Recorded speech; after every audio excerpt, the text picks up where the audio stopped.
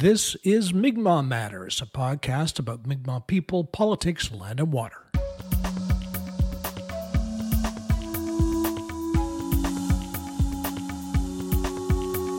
Hello, I'm Glenn Wheeler. Welcome to episode 267, brought to you with listener support. Become a patron at patreon.com/Mi'kmaq Matters.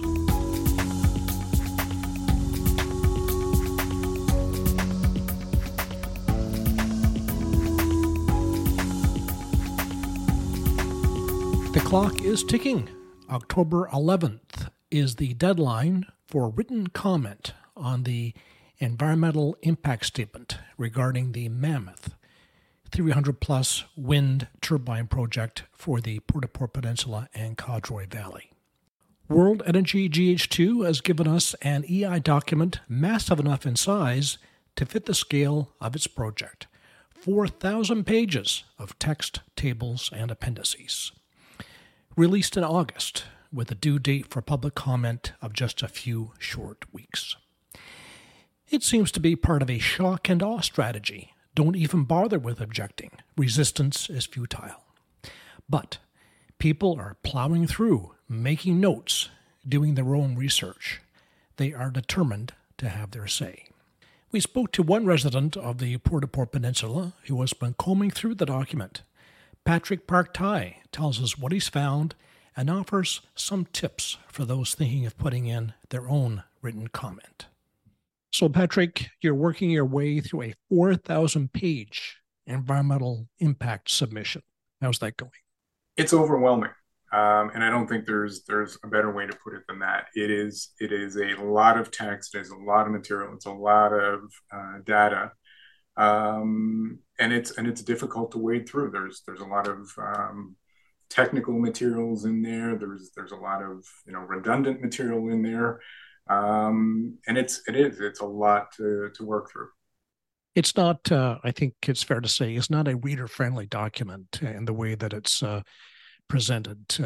As you say, there's repetition. The appendices come before the text, and you can get bogged down in stuff that is not perhaps the most important stuff. Yeah, and there is plenty of that. And I think even just the sheer volume of it, of the document itself, and the fact that GH2 has made, paper copies available in a few select locations, but otherwise, you need to be able to download it. I can't imagine someone, trying to lug around a paper copy of 4,000 pages and navigate their way through that.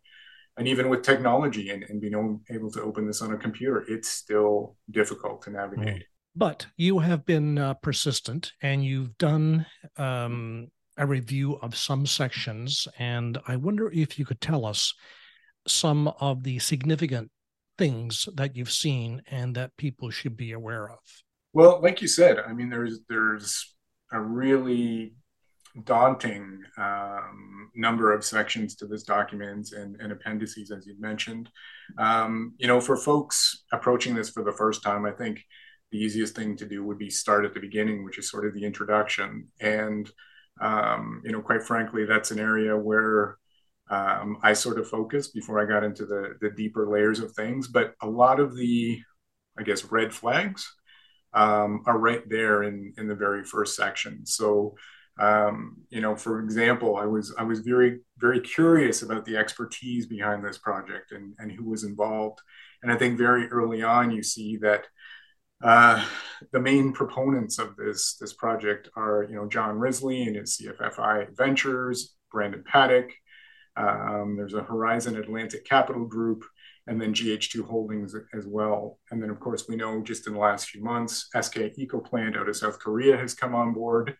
But when you look at these individuals or these partners that are involved, none of them have any direct experience working with wind turbines and hydrogen production.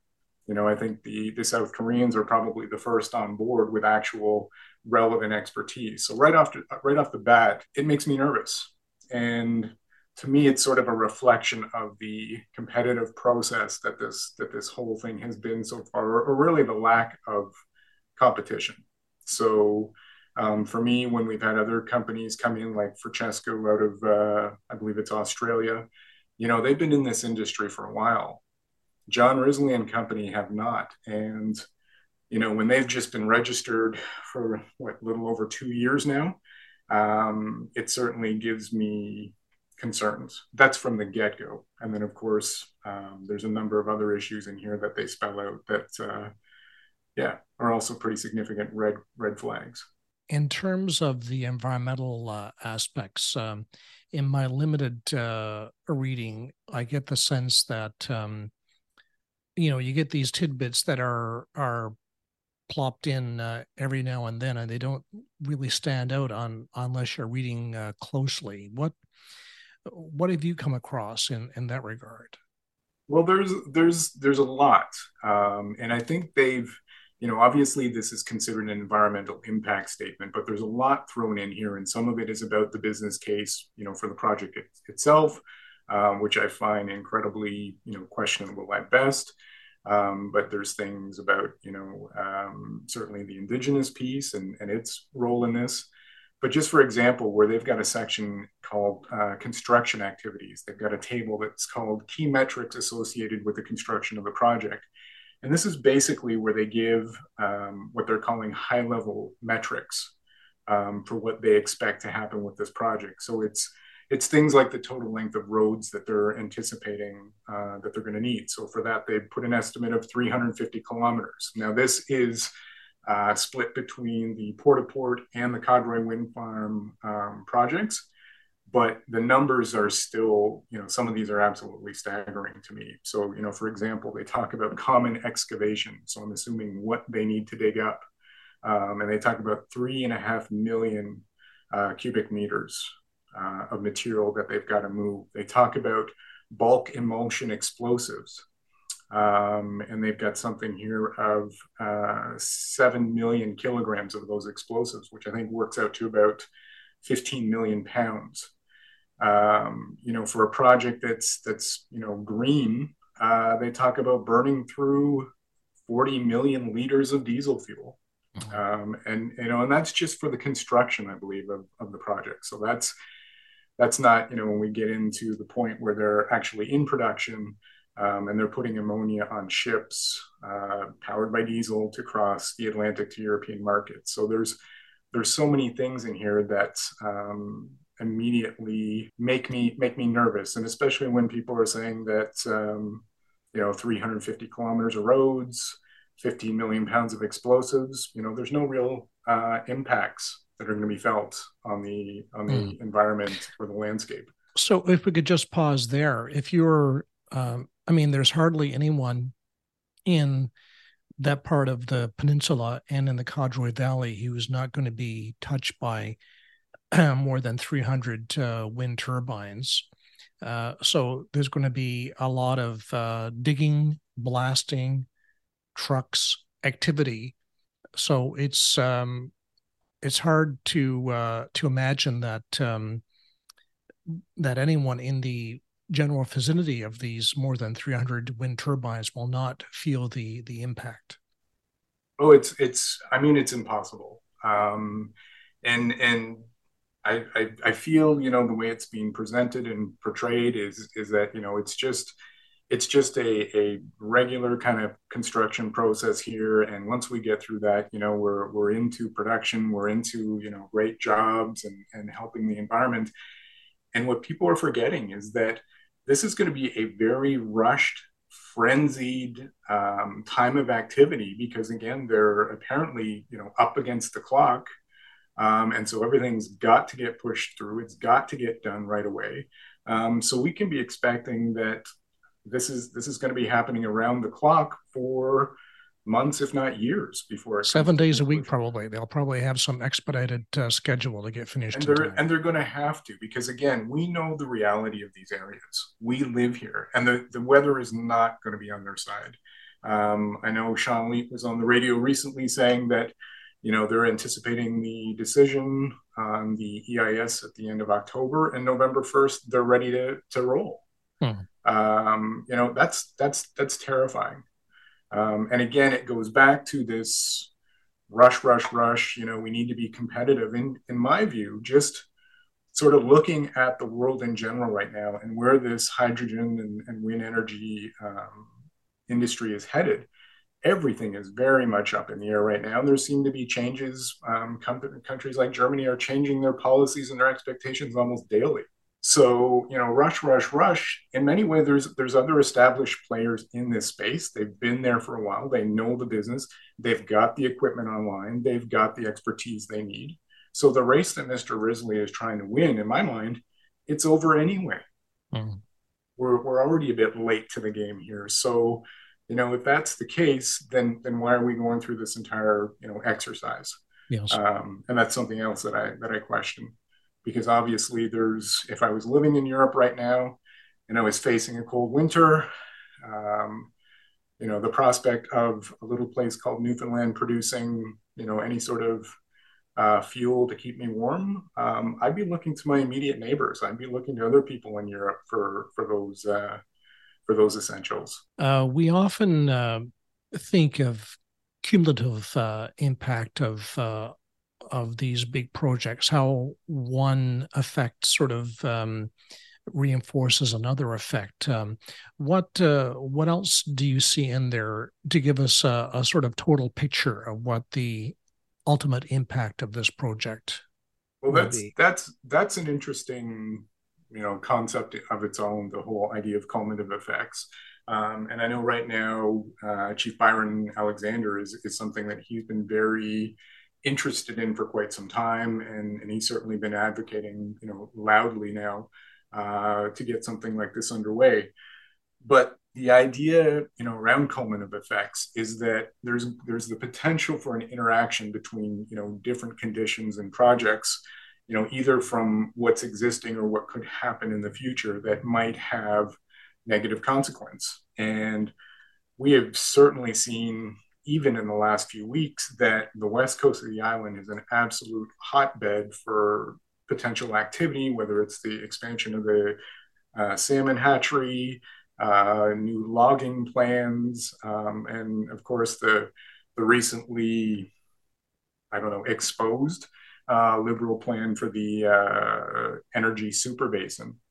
And what I find, amusing, sad, I don't know how to describe it, but this EIS by GH2 does have reference to cumulative effects in it.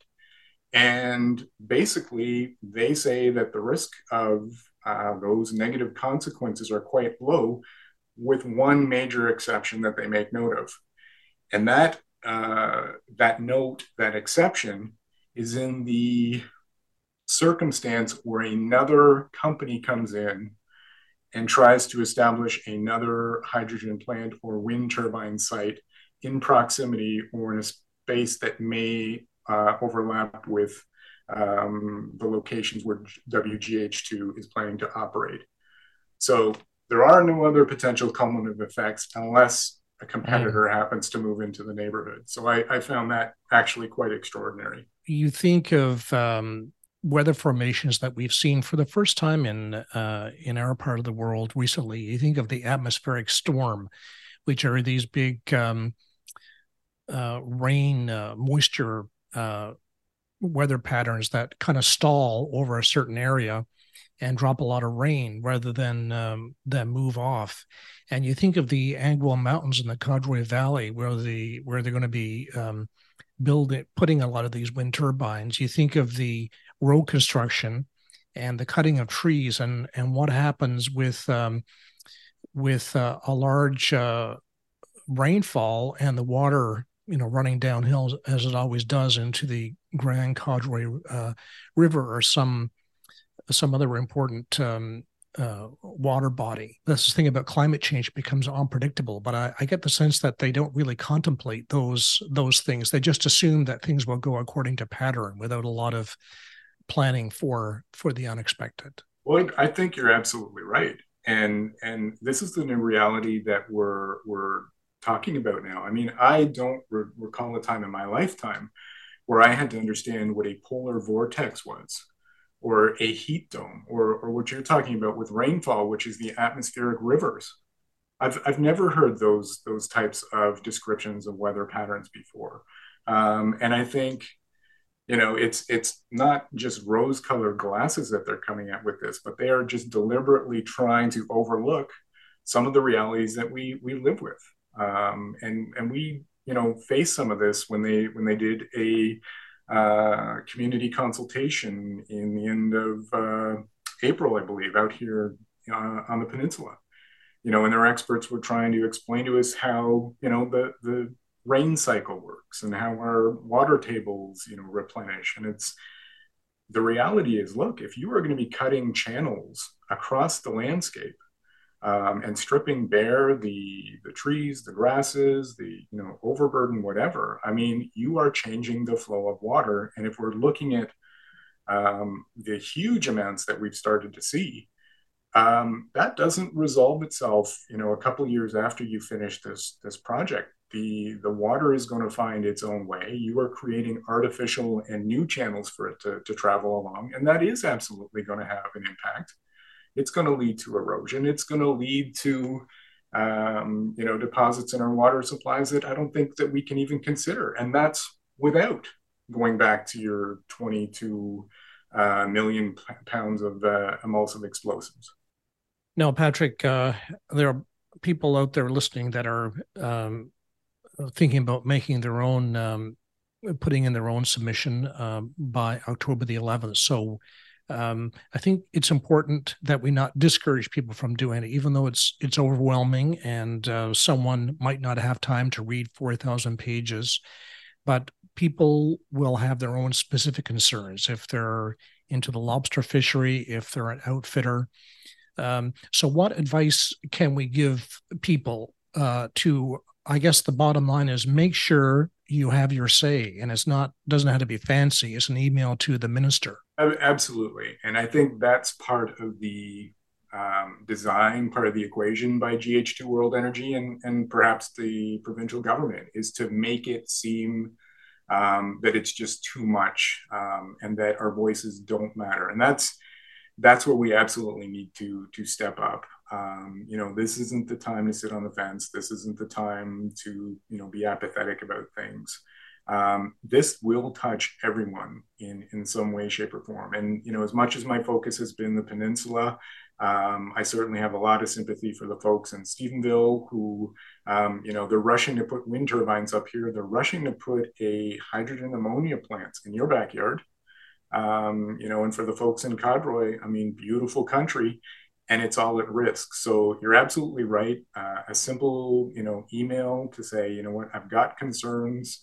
I think we need more time, because that to me is the central factor in all of this. It's just way, way, way too quick. And we've learned this with Muskrat Falls. And that's what, I find really disappointing is that, this government, they've seen that lesson play out. There was no due diligence done. It was a big rush, and we know exactly where it got us and what we're continuing to live with. So, the people in this province, whether you're on the peninsula or not, just like Muskrat Falls, if things go wrong, we're the ones that are going to be on the hook to pick up that debt. So I definitely would encourage anyone to be part of the process, to put your questions out there, to put your concerns out there, write a short email just to let them know. If you need help with that, there's plenty of folks to reach out to that are more than happy to support you. I know the Environmental Transparency Committee is always available. If you need help crafting that email, if you need to know an address for the minister, where to send it to, those are folks that they can point you to. We've got a much bigger and growing network than that. So there's probably dozens of other people that if you're not comfortable doing this on your own, if you're finding it just too hard to wrap your head around it, talk to these folks, ask for some help, and let's be heard, because right now that is the piece that unfortunately government and GH2 is counting on, is our silence. And they are doing everything they can to deny opposition, to deny people's concerns. We just have to keep pushing back on that. And for our friends in Stephenville, there's a large body of opinion in Stephenville that thinks that this is a good thing, but Environment has a very broad definition, and it includes the social and lived environment also. And I don't know where these workers will come from. If it's 100 people or more who will be involved in the ammonia plant there. Where will they live? What will they do to the price of housing in Stephenville? Housing is already at a shortage. What will they do to rents? So sometimes there are unintended consequences that all that glitters is not Well, necessarily gold at the end of the well, day. we know the answer to those questions already, Glenn, and we've seen it when Rockstead and Emera came through here with their setting up the lines project. We had people that were renting out rooms in their homes at crazy rental rates, and when those folks moved on, that artificial inflation remained. So Mm-hmm. you're absolutely right. I mean, when you talk about how great this job is going to be for, or how great this project's going to be for jobs, we're hearing from the outfitters in Codroy, how devastating it's going to be to their industry. Well, that's what, about 10 outfitters spread over 22 allotments of land. I haven't heard a word about the businesses, the tourism, anything on the peninsula. Mm-hmm. We've got more than 10 people doing business on this peninsula. I can assure you that. And I know that the folks not doing business are going into town on the daily to do work there. Mm-hmm. So it will have an impact. Absolutely. You've got businesses and particularly the tourism out here that's really struggled through COVID. And folks have just, fought tooth and nail to stay viable. And now they're starting to come back, and we are going to be overwhelmed with work and trucks and parts being transported, and the roads are going to be tied up, and those businesses are going to be right back where they were in the middle of COVID. Mm-hmm. And is there anyone there to bemoan that? Doesn't seem like it, because as far as I can tell, the 4,600 people on the peninsula pretty much don't exist in discussions. Mm-hmm. And I find that an unbelievable and sad oversight. Mm-hmm. Now, Patrick, one other thing that I wanted to ask you about is your research into the staff strength at the Department of the Environment, which is the department that will have to review this submission, the comments, etc. And according to what you found, there are fewer people working there today than there were years ago, even though we have all this activity going on, all these environmental impact statements, not only this one. What have you found? Well, it was something that had been suggested to me in a discussion that was ongoing, and I think someone was under the assumption that 10, 15 years ago that the environmental department was a lot more robust. And so that sort of stuck with me a little bit. So I wanted to see if that bit of intuition was correct. And I went and dug up some of their annual reports, which give a pretty good breakdown on budgets and staffing. And it turned out to be exactly the case. So I went back, just a decade ago, when they had, I believe it was about 463 people in that department. And at that time, I think about 130 of them or so were actually located on the West Coast. You fast forward 10 years later to 2021, 2022, and that entire department has been chopped down to about 160 individuals. I don't know how many of them are actually at work on the West Coast. Mm-hmm. And the number of staff that are directly tasked with environmental assessment for the entire province is 10 people. Oh, wow.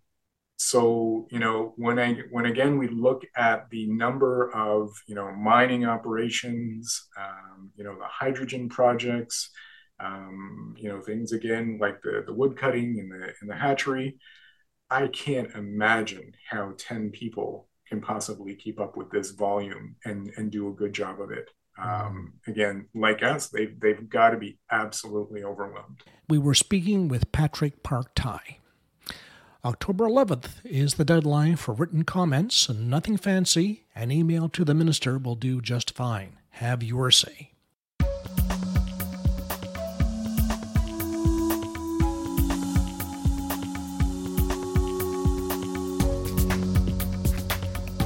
And that's it for the program. Look for us on Facebook, Twitter, and Instagram, and introducing our new website, mi'kma'matters.com. The Mi'kmaq Matters team is producer Allison Baker, correspondent Greg Janes, and researcher Hillary McGinnis. I'm Glenn Wheeler. Amson Okama.